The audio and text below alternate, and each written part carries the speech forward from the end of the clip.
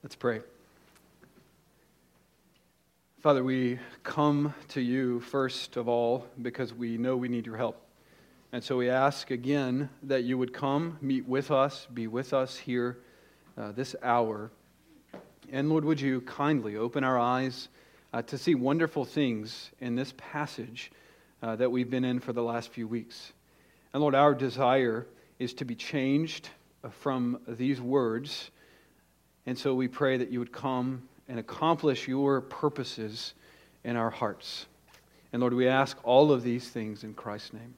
Amen. Well, I invite you to turn in your Bibles with me back to 2 Timothy chapter 2, where we've spent the past few weeks looking at Paul's directives to Timothy for spiritual vitality. And these directives, of course, were given to a young Timothy who had labored long and hard for the Lord and found himself on a sort of spiritual decline. The apostle Paul became aware of Timothy's weakening state, and his love for Timothy and his love for the church drove Paul to write his last inspired letter in 2 Timothy. He wanted to get Timothy, to help Timothy get back on his feet, spiritually speaking, so that Timothy would get back in the race, as it were, so that he could run the course, the race that God had given him to run and fulfill the ministry that God had given him to do. Paul was about to die, and he needed to make sure that his heir, if you will, could carry the baton. And so Paul wrote this letter, 2 Timothy. Like Timothy, we often find ourselves in situations where our spiritual strength is depleted. We've grown weary in well-doing. Maybe it's years of ministry to an unbelieving spouse, the weariness of raising children, submitting perhaps to a boss who is unbelieving and unreasonable, to maybe faithfully discipling people who seem unmoved and unchanged by your sacrifices and diligent effort. There are all sorts of ways we could list from which we become spiritually taxed. The ways in which you can be drained are innumerable, really. But the point is that we all need to know how to come out of these valleys that we often find ourselves in. None of us are immune to spiritual exhaustion. We need to know how to come out of the valley, and we also need to know how to sustain ourselves as we run the race that God has set before us. And this passage speaks immediately to that need. There are 4 directives that Paul gives us and gives to Timothy in this text that instruct us on how to regain and also how to sustain our spiritual life, spiritual vigor. You can see these directives if you have a bulletin in your outline there. And so far, we've covered the first 2 directives, and we'll pick back up with the 3rd directive this morning. So I invite you to stand with me for the reading of God's Word. I will give us a little bit of a review after we read Scripture. 2 Timothy chapter 2, beginning in verse 1. Paul writes, "You therefore, my son, be strong in the grace that is in Christ Jesus. The things which you have heard from me in the presence of many witnesses, entrust these to faithful men who will be able to teach others also. Suffer hardship with me as a good soldier of Christ Jesus. No soldier in active service entangles himself in the affairs of everyday life, so that he may please the one who enlisted him as a soldier. Also, if anyone competes as an athlete, he does not win the prize unless he competes according to the rules. The hard-working farmer ought to be the first to receive his share of the crops. Consider what I say, for the Lord will give you understanding in everything." You may be seated. As I told you last week, and as you're witnessing this morning, we are taking our time through this passage because I think what we see in this text is exactly what our church needs at this particular point.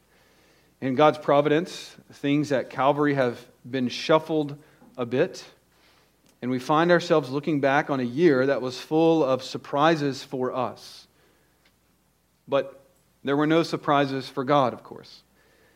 And we're facing a new year with new opportunities, and we've all been brought face to face with the reality that we each live and move not at our own whim, but under the mighty hand of God. God is in charge of our lives. We don't know what God has for us this year. That is true. But what we do know is that God is sovereign, meaning He's in control. He's good. He is the greatest and best of beings. And He is incomprehensibly wise. That's what we do know. So because we know that, we face tomorrow without fear, because the Lord is in charge. And that kind of knowledge grants to us courage to face whatever the Lord brings our way. But we do have a role to play. We have a part to play. And that part is not to try to play God's part. We don't want to be God. Well, maybe you want to be God, but you shouldn't. It will be exhausting to you. You don't have the resources to be God or to do God's job. So just let God do His job and you do your part, which is what we're talking about in this series of sermons through 2 Timothy. We have a part to play, and that part is to, as humbly and faithfully as we can, to live before God and to be His kind of people. And our desire at Calvary, and I know this is all of your desire, we long to be maximally useful for God. Isn't that your desire? To be maximally used by God for the good of others and for God's glory. We have one life. That's all you get. One life. And as the missionary C.T. Studd said, only one life, and it will soon be past. Only what's done for Christ will last. And I love the last line in that poem. And when I am dying, how happy I'll be if the lamp of my life has been burned out for Thee. That's our objective. That's our goal. That's the target every Christian is trying to reach. We want to use our lives in such a way that God gets the glory. And we, humble servants, we get to hear those blessed words. Well done, my good and faithful servant. That's what we're living for. And I've seen that this year. I've seen you live that way this year, selflessly sacrificing for the good of others. Over the past few months, I've seen you laboring in discipleship to help brothers and sisters overcome enslaving sins, to serve those who have lost loved ones, to serve those who are suffering with chronic illness. I have seen you guys deployed in serving one another. And my desire, and our desire as elders, is that you each will continue to press on in the ministry that God has given you to do, and that we will all together as a body be able to press on, finish our race, be able to stand before our Lord together and hear the words we all long to hear. And this text is designed to help us, help you accomplish that objective.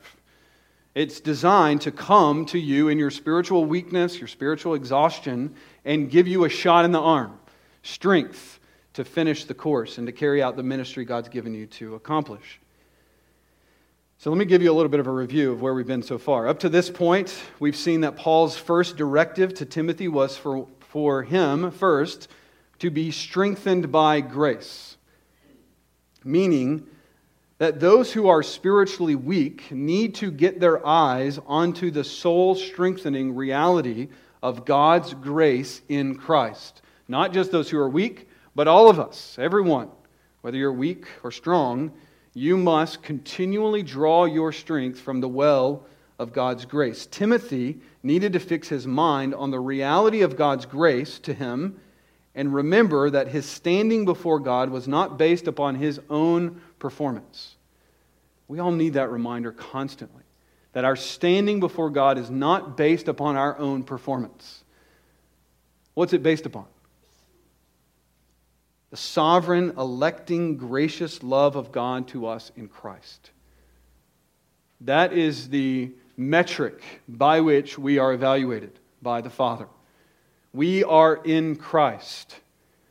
Our failure as parents, as employees, as single people, our failures do not define us.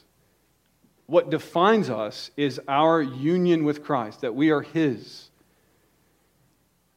And we saw a few weeks ago that God's grace, this reality that our identity and our strength is found in God's grace to us in Christ, that reality is like a well from which Christians must steadily draw their spiritual strength. Once you stop doing that, drawing your strength from the well of God's grace, and you turn inwardly and sort of go to your own fountain to get strength and nourishment, you will inevitably decline. The spiritually strong are those who get their eyes off of themselves and fix their eyes onto the grace of God in Christ Jesus. That's the first directive. The second directive that Paul gave to Timothy was that he needed to prioritize obedience. Remember, Timothy was a pastor, and his fundamental responsibility was to take the Word of God and pass it on to others. That was his baseline responsibility. However, Timothy, in his spiritual decline, apparently, seemed that he needed to be reminded of his baseline responsibility. Because of his weakening, Paul deemed it necessary to remind Timothy of the bottom line contours of his job description, which are teach the word to other people. The reason for this is because we, like Timothy, when we are weakening spiritually, we are prone to leave off our most fundamental responsibilities. When we are growing weak, when we're tired, when we're exhausted, when we get wrapped up in our own weaknesses, we tend to forget our most fundamental responsibilities.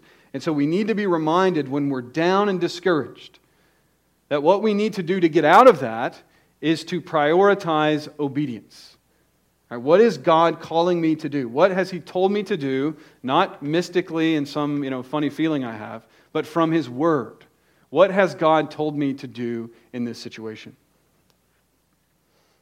Once you focus all your mental energy on your own weaknesses, you will spiral downwardly and you will inevitably decline and leave off your most fundamental duties. And so, in order to come out of that spiritual decline, you first strengthen yourself by God's grace. Get your eyes off your own performance. Get off the wheel of performance, as it were. Go to God. Learn about His grace and kindness. And you think, wow, He loves me even when I fail. Right, that's grace. And then you say, now what do? I don't just sit here and just muse on God's grace. Muse on God's grace as you obey in the very baseline, fundamental responsibilities He's given you to do. So the first step then for us is to be strengthened by grace. Secondly, to obey. And you find, this is amazing, when you're down spiritually, you get so focused on how you feel. I just feel dry. I feel down. I feel dark. I feel ad infinitum. But you find, like Cain in Genesis 4, when you do what God calls you to do, that there is a lifting up. That's Genesis 4. You find that when you obey, that your countenance lifts. Not that you're happy all of a sudden, but you're making progress and you're obeying. And it's kind of like Eric Liddell, the Olympic athlete, who said, God made me fast. And when I run, I feel His smile. Right? When you obey God, all of a sudden you think, I'm not worried about how I feel, but I feel nice. This is good. The laundry's done. The things are ironed. The job is done. The task is completed. It's a good feeling. We don't live for those feelings, but we find that when we obey God, our countenance lifts and the joy of God's smile is upon us. And that's inexpressible joy.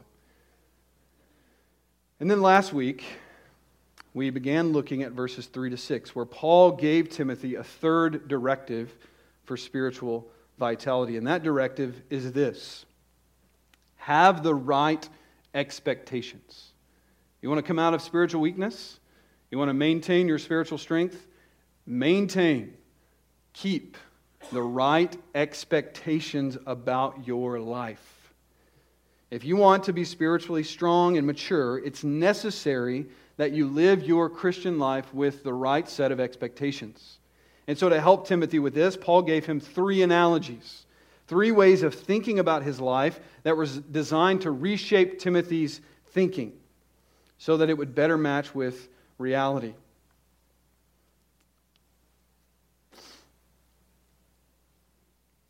And the first analogy Paul gave to Timothy was that of a soldier. Timothy needed to have the expectations of a soldier engaged in war. He needed to throw off his peacetime mentality and put on a wartime mindset that viewed his life through the lens of an ongoing battle. Timothy needed to see himself as a soldier enlisted in the Lord's army, carrying out orders given to him from above. As a simple, low-ranking soldier in the Lord's army, Timothy didn't need to know the ins and outs of what God was doing, his larger strategy in the war. Timothy didn't need to know that. He needed to know what his orders were in his little sphere of the world. He had been stationed by the general in a particular place in the battlefield. And Timothy's responsibility was to receive those orders and to carry out his duties faithfully. He needed to beware that he didn't get pulled into distractions and to stay focused on the mission that God had given him to do. Now, there are so many parallels there and relevant, certainly applications to our own life, where we view our own life as a soldier for the Lord. This is not just Timothy, this is us as well.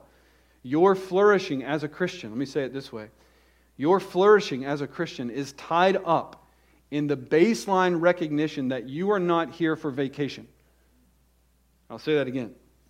Your flourishing as a Christian is tied up in the baseline recognition that you are not here on this earth for vacation, but you are in active duty serving the Lord. You are engaged in a war, and war is not easy. If you have a vacation mentality, you will live your life constantly disappointed. At least your Christian life. You have been, by God, sovereignly placed in a strategic ministry location. At work, at home, at Calvary Bible Church.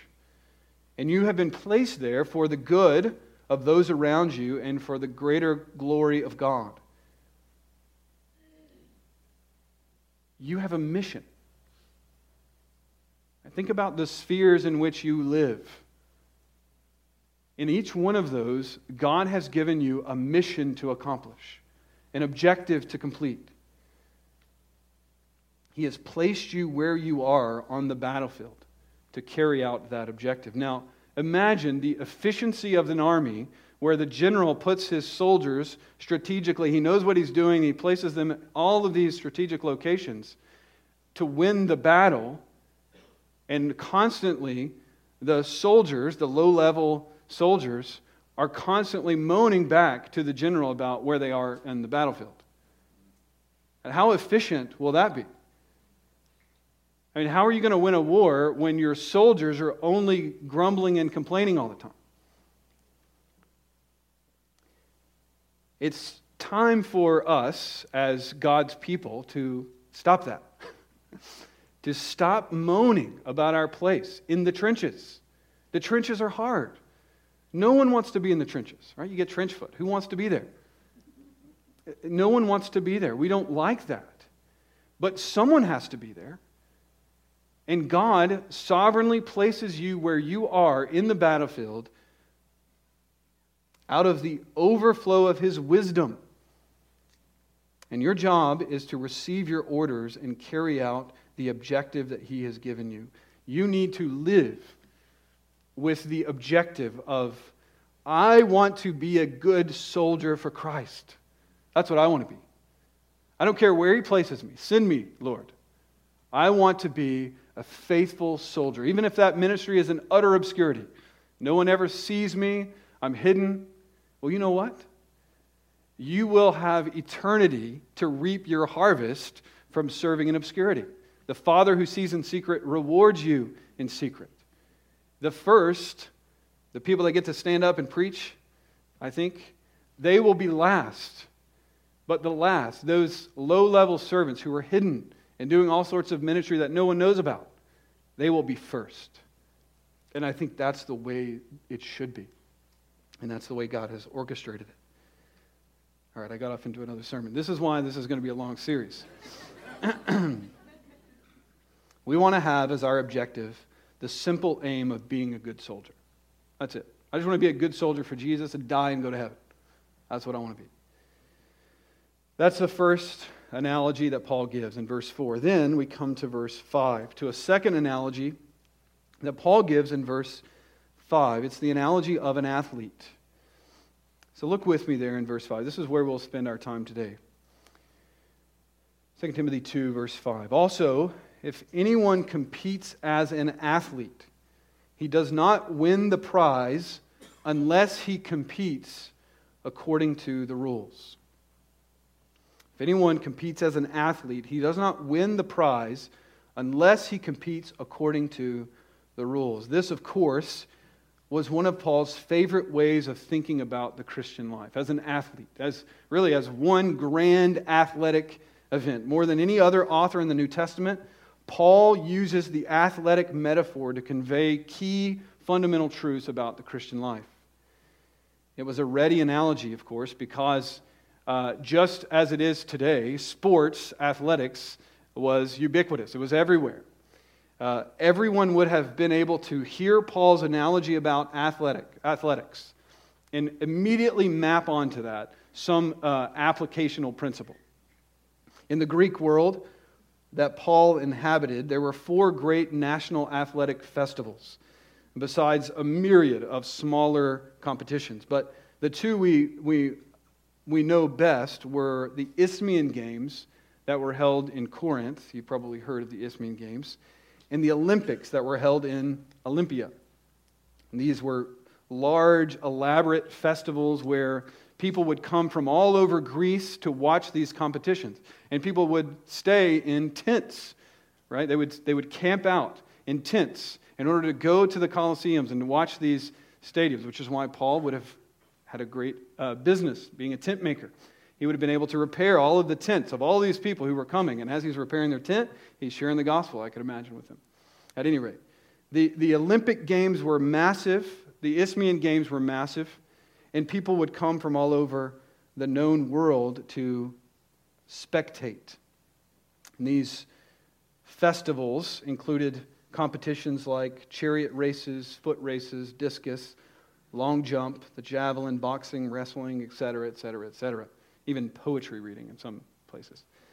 And the competitors then in these events came from all over the Greek world, and they were called athletes in Greek. They were called athletes in Greek. We call them athletes. Right, we just transliterate the Greek word, which means to contend or to struggle. The word athlete means to contend or to struggle. It referred to someone who was practiced in a specific area who would then contend in a competition for the crown. Athletes, of course, just like today, were required to train diligently if they wanted to win the prize. In fact, there was no second place.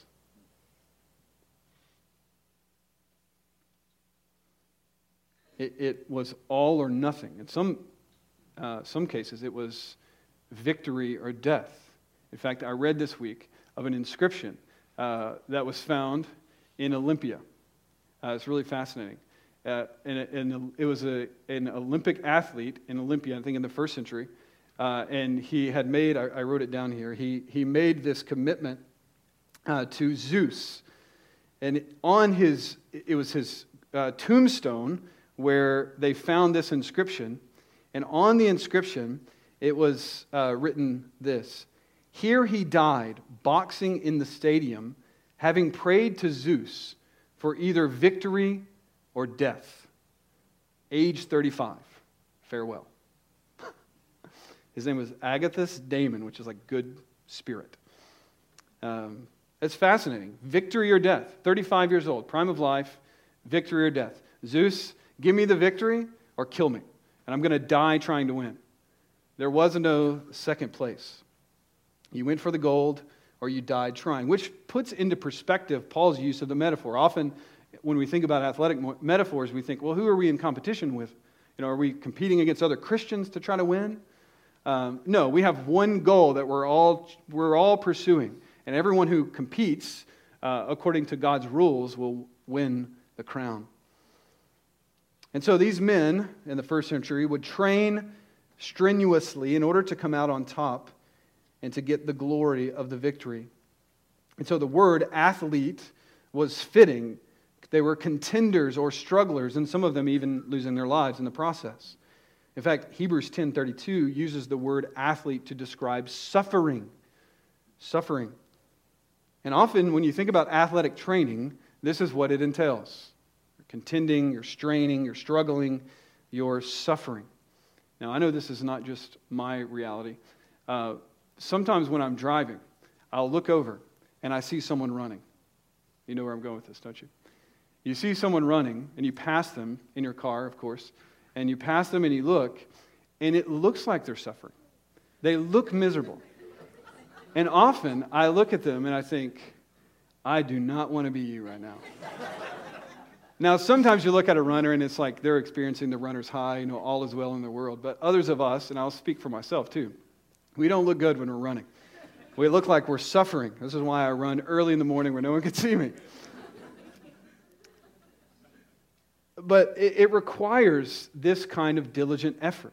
It was the same in the first century. If you're going to run a marathon, you've got to put in the time, the energy, sometimes the embarrassment of sweating, of crying, of running and looking like you're about to die. You've got to put that in if you're going to be able to run a marathon and win the prize, or at least just to finish, which is what most of us have as our target.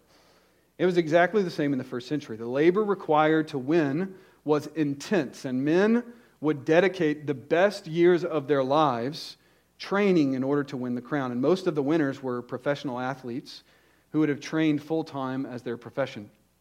But even for those who weren't professional athletes, they had to, under oath, state that they had trained for 10 months in their particular event leading up to the games.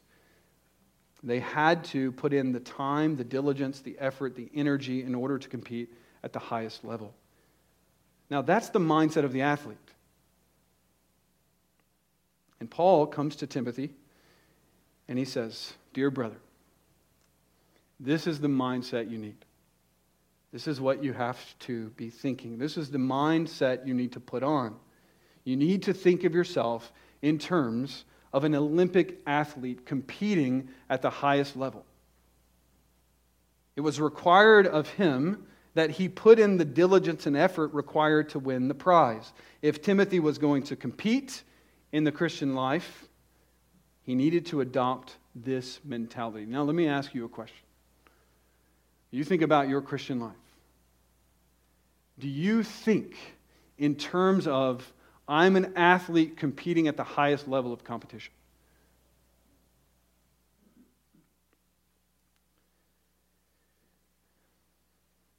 Paul looked around at these pagans who would, before they would contend in the games, they would swear to Zeus, just like our friend Agathos did. He would swear to Zeus, "Give me victory or death." He would train his entire life for this one moment. And Paul looked around at that and he thought, how in the world could a Christian be outdone by these people? How could a Christian be outdone by these people who want to win a perishable crown when we have an imperishable eternity and reward to gain in our competition? And so Paul comes to Timothy and says, "Timothy, you don't want to be outdone by all of these people, your diligence and your effort in godliness ought to put them all to shame. They ought to look at you and say, we need to train like a Christian if we're going to win.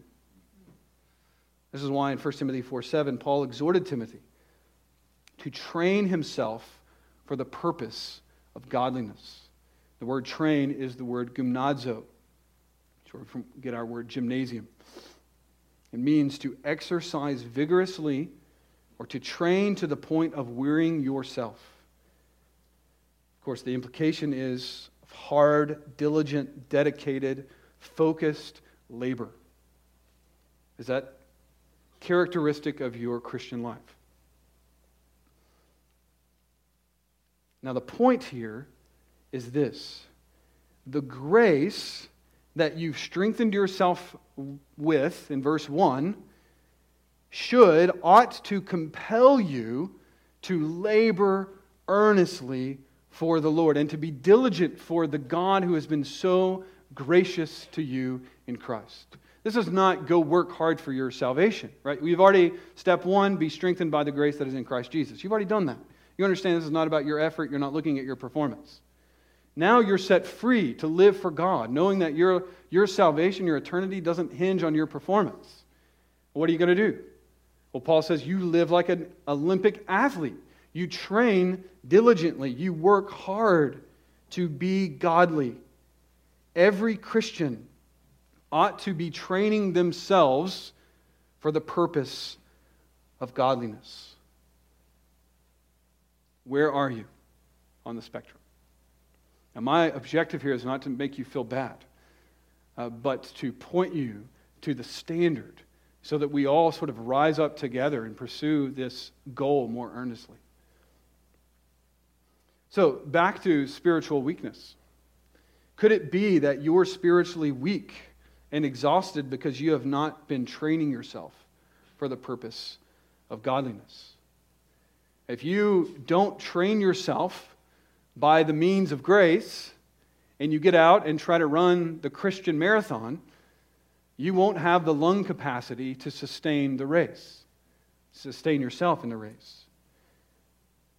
So let me ask you, how are you doing in your training regimen? Are you engaged in any sort of training regimen for godliness? Now you can see why this sermon series would go very long, because everything in me right now wants to go into all the details about how you could be training. But I want to just give you three quick ways, exercises that you do to strengthen yourself for the athletic competition God has set before us. 3 things. These are ordinary means of God's grace. You know them, but it's not enough to know them, right? You have the Bowflex in your garage. I know it's there. So I'm practically, a power lifter. No, it doesn't work that way, right? You know it's there, then you've got to go exercise. You've got to go put in the work. So what are the means of grace that God has given us to regain spiritual strength and sustain spiritual strength? First, the Word of God. If you would be spiritually strong, you must daily take in the Word of God. That looks like reading Scripture, meditating on Scripture, and obeying Scripture. So what's your Bible reading plan like? We just put out a Bible reading a flyer. I think it was January 1. There's an email that went out. All these Bible reading plans. If you have a question about that, talk to one of the elders. Talk to any of us. We're happy to help you strengthen yourself in taking in the Word of God. But our greatest desire really is not so much that you just start reading the Bible. We want you to. You should be doing that. But that you have a heart to obey it. You should be reading the Word. You should be meditating on it. We'll talk some about that next week. But you should most of all be obeying the Word of God. Don't expect to be spiritually strong if you're not exercising yourself in obeying God's Word. All right? So that's the first means of God's grace by which you can strengthen yourself for this athletic competition, which is your Christian life. The second one is prayer. If you find yourself spiritually weak, I would almost guarantee that there is a deficit in your prayer life. Prayer is the way that we advertise our dependence upon God to God. It's the way we express our need for God, and we draw our strength from Him for the work He's given us to do. So if you are not consistently praying, you will inevitably be weakening. If you are not consistently praying, you will inevitably be weakening. Matthew Henry, the Puritan commentator, was right when he said, "Those who live without prayer live without God in the world." Those who live without prayer live without God. So, God loves you too much to let you go throughout His world without Him and be strong. So He will help you to see your weakness and bring you low in order for you to renew your dedication, your commitment, holy resolve to be a person of prayer. Third, so we've seen the Bible, prayer. The third means of God's grace is fellowship.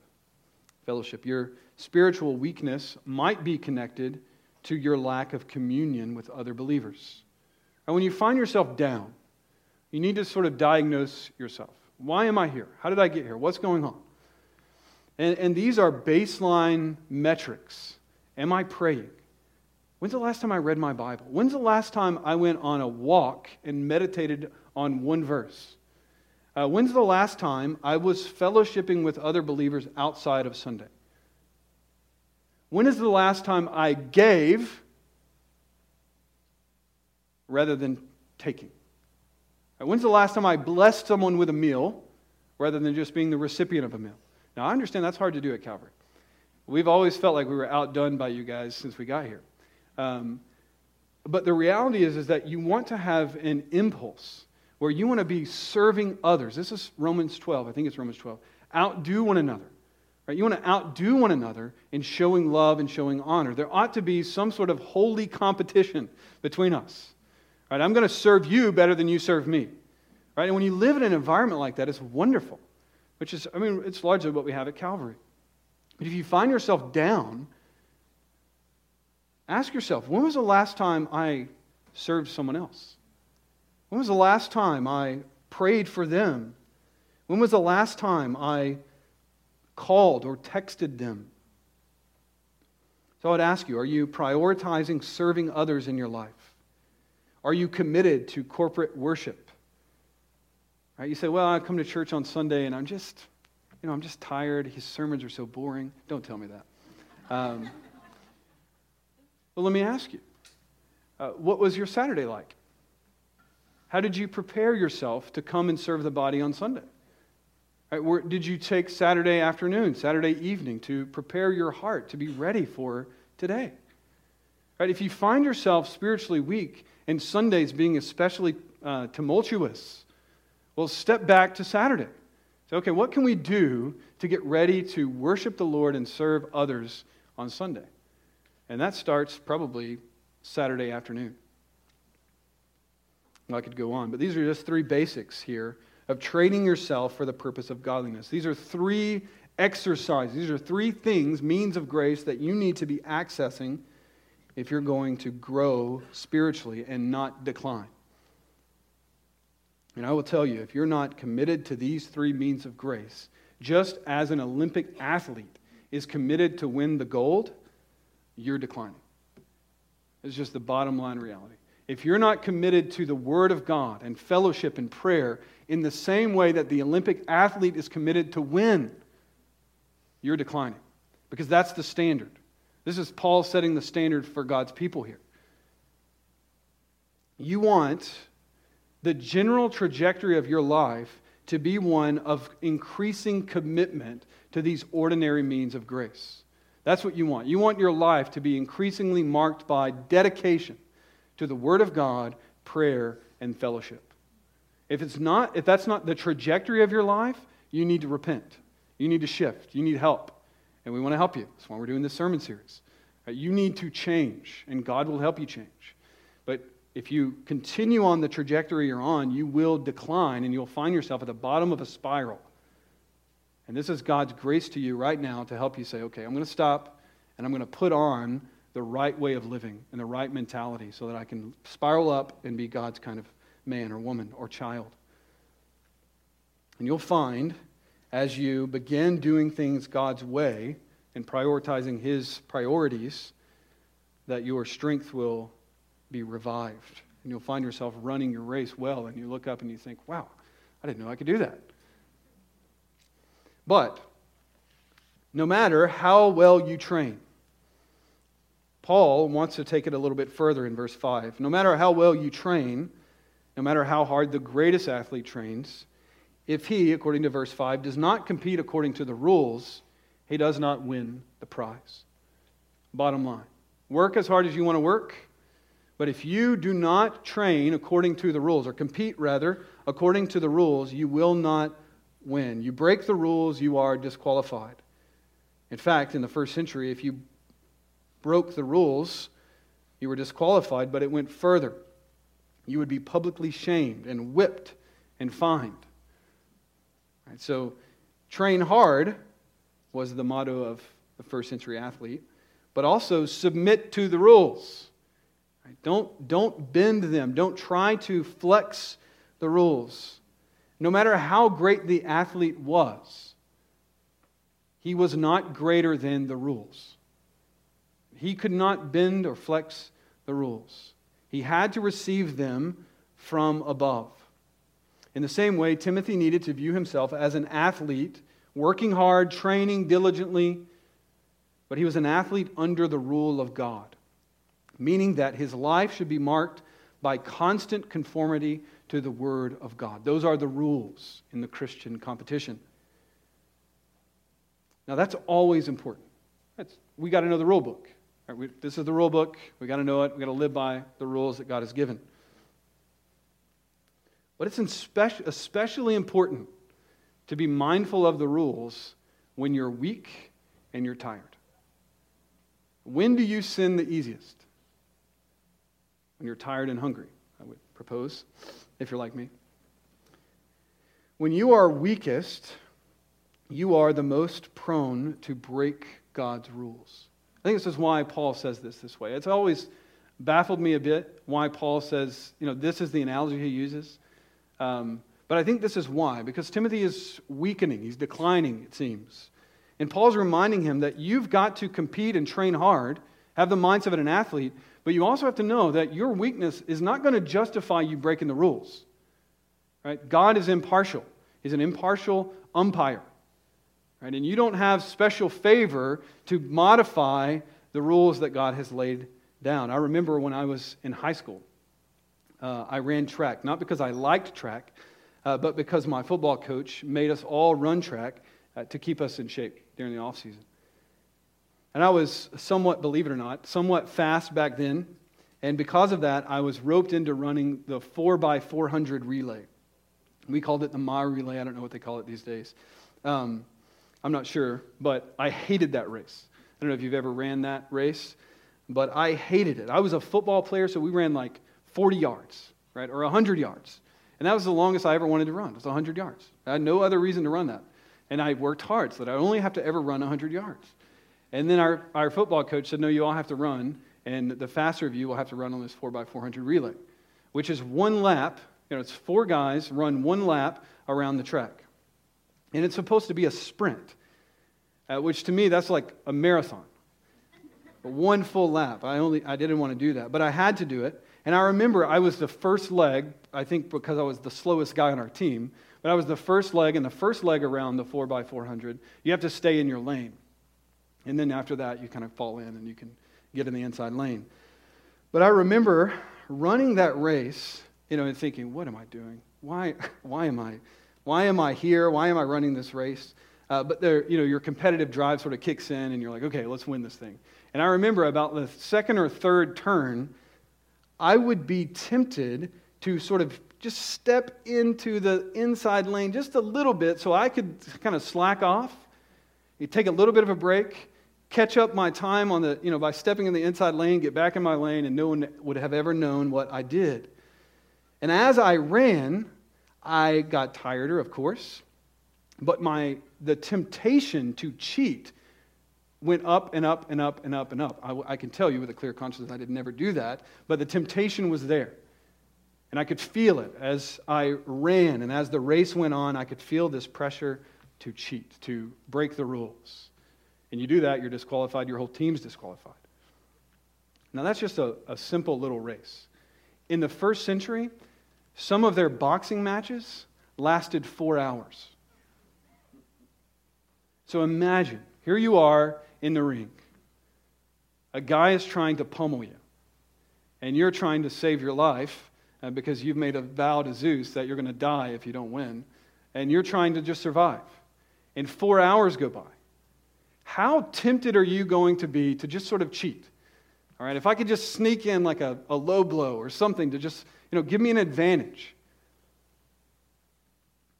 And that really is the temptation in the Christian life. When you are tired, when you are weak, when you're exhausted, you are most prone to look for ways to modify God's word and justify your sin. It could be that you're coming home from work, tired, exhausted, and you're thinking, I don't care what God says about loving my wife, leading my loud family. I'm going home, and I'm going to sit on the couch and veg out. Right? It's in these moments when you're tired, when you say, I don't care. I know Ephesians 5:25 says, husbands, love your wives as Christ loved the church. I just need a break.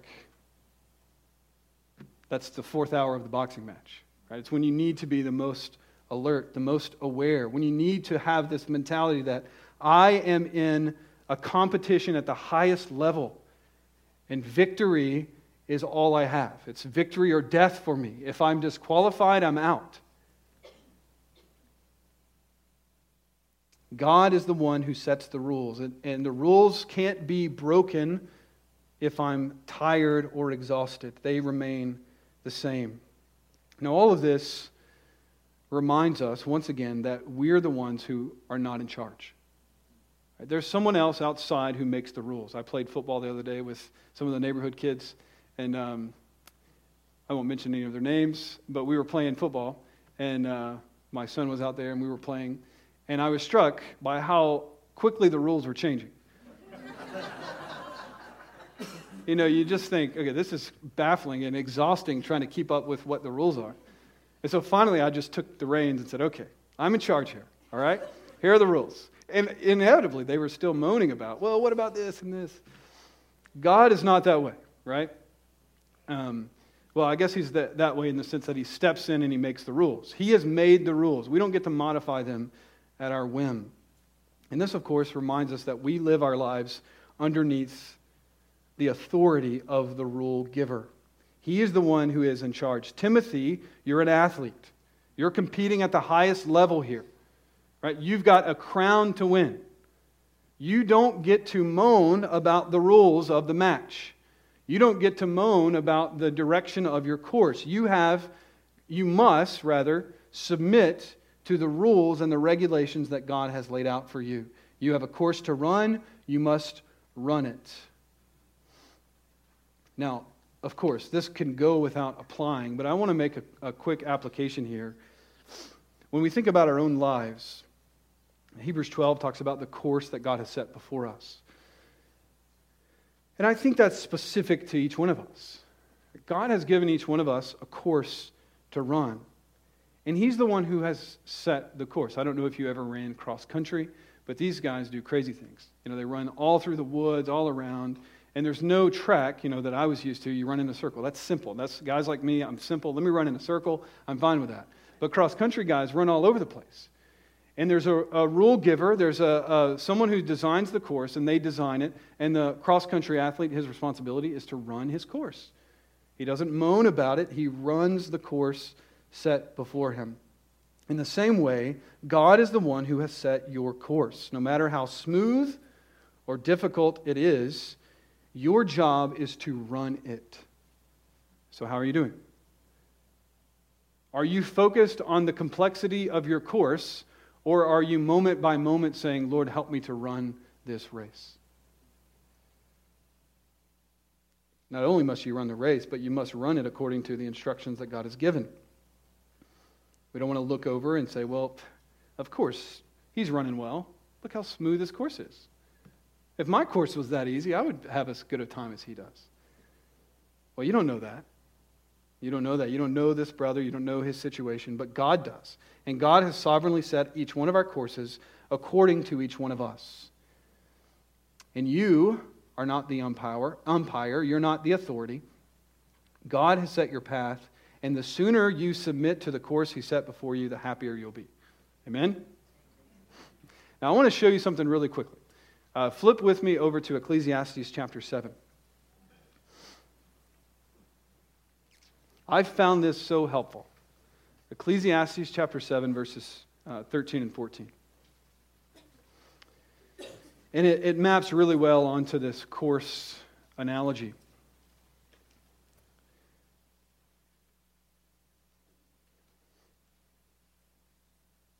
Ecclesiastes 7, verse 13. Solomon says, "Consider the work of God. For who is able to straighten what he has bent? In the day of prosperity, be happy. But in the day of adversity, consider. God has made the one as well as the other, so that man will not discover anything that will be after him." Now, I'm going to make an application of this. There are some legs of your race that will be smooth and prosperous. And your responsibility in the days of prosperity, be happy. Be grateful for that leg. Don't be in the straightaway and be thinking about, oh, the hill's coming, the hill's coming, the hill's coming. Enjoy the straightaway. Be grateful for that leg of the race, because there are other legs of the race that will be full of adversity. And you need to remember that God is the one who has decreed every leg of your race. Don't get caught up in trying to straighten what God has bent. He is the one who charts the course you are to run, every bend, every turn, every straightaway. Trust Him, and by the strength He supplies, run the race that He set before you, and do it in His way. And when you do that, you will be able to say, back to 2 Timothy, and turn over to 2 Timothy chapter 4. If you do this, if you say, God is the one who straightens, God is the one who bends. There are good days, there are bad days. There are smooth legs of my journey, there are hills. If you do that and say, well, God is the one who's done this, I'm going to be happy in the great days. I'm going to remember in the hard days that the same God who made the difficult day also made the happy day. And I'm going to trust Him and resign myself to His rule. If you do that, you'll be able to say with Paul, 2 Timothy chapter 4, verse 12. I have fought the good fight. I have finished the course, and I have kept the faith. I said 2 Timothy 4, verse 12. I meant 1 Timothy 4, verse 12. Some of you are looking at Tychicus and thinking, what? Be like Tychicus. Run your race well. 1 Timothy 4, verse 12. Paul says, I have fought the good fight. This is how Paul conceived of his life. Grand athletic event. I have fought the good fight. I have finished the course. I have kept the faith.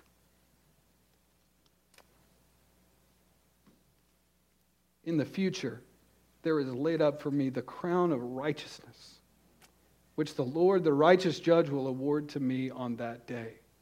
That is what Paul lived for. That was his aim. This is how he conceived of his entire life, was as an athletic competition, a fight, a race, a boxing match. And so when Paul received a blow to the face, he wasn't shocked. If you're walking through town and someone comes up and punches you in the face, it's shocking. I'm just trying to walk with my family. Leave me alone. But if you're in a boxing match and someone punches you in the face, you think, okay, this is normal life. And this is how Paul lived. He didn't recoil from the blow because he knew that's what happens in boxing matches. He didn't moan about the length of the race because he knew he was in a marathon. And his objective was to get that crown, the crown of righteousness. Paul did not anticipate ease and leisure in his life because he knew that ease and leisure was not the pathway to victory. And God would have you have the same mindset. If your mentality is of ease and leisure and comfort, you will not win the crown. God's desire for you, on the authority of Scripture, is that you throw off that mindset of a vacation and ease and comfort, and that you say, I am in the fight of my life, and it's victory or death, and heaven and hell are at stake. Therefore, I will, with all my energy, train myself for godliness. I will strive to be God's kind of man or woman. And may the Lord help us all pursue that. Let's pray.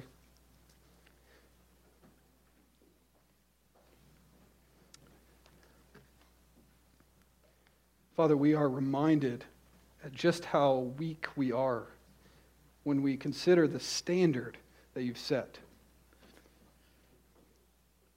And Father, we're reminded once again of that initial directive that if we're going to be your kind of people, we have to draw our strength from your grace. Because when we look at our own performance,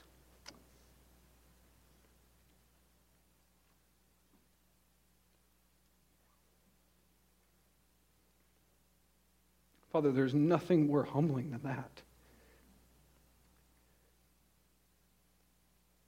But Father, we desire that we could join with the Apostle Paul and say that we worked hard. Nevertheless, it was not us, but your grace in us, operating to accomplish your purposes. And may we be able to join him and say, your grace towards us was not in vain. May your grace, Lord, compel us to live and compete, to live with the mentality of competing at the highest level of the Olympic athlete.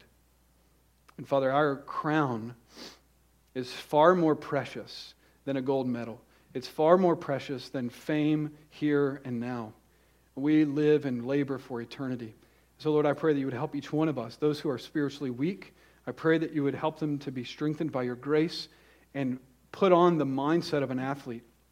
And those who are running well, Lord, I pray that you would help them to continually draw their strength from your grace and exercise themselves more earnestly to be your kind of man, woman, or child. And Lord, we ask all these things in Christ's name. Amen.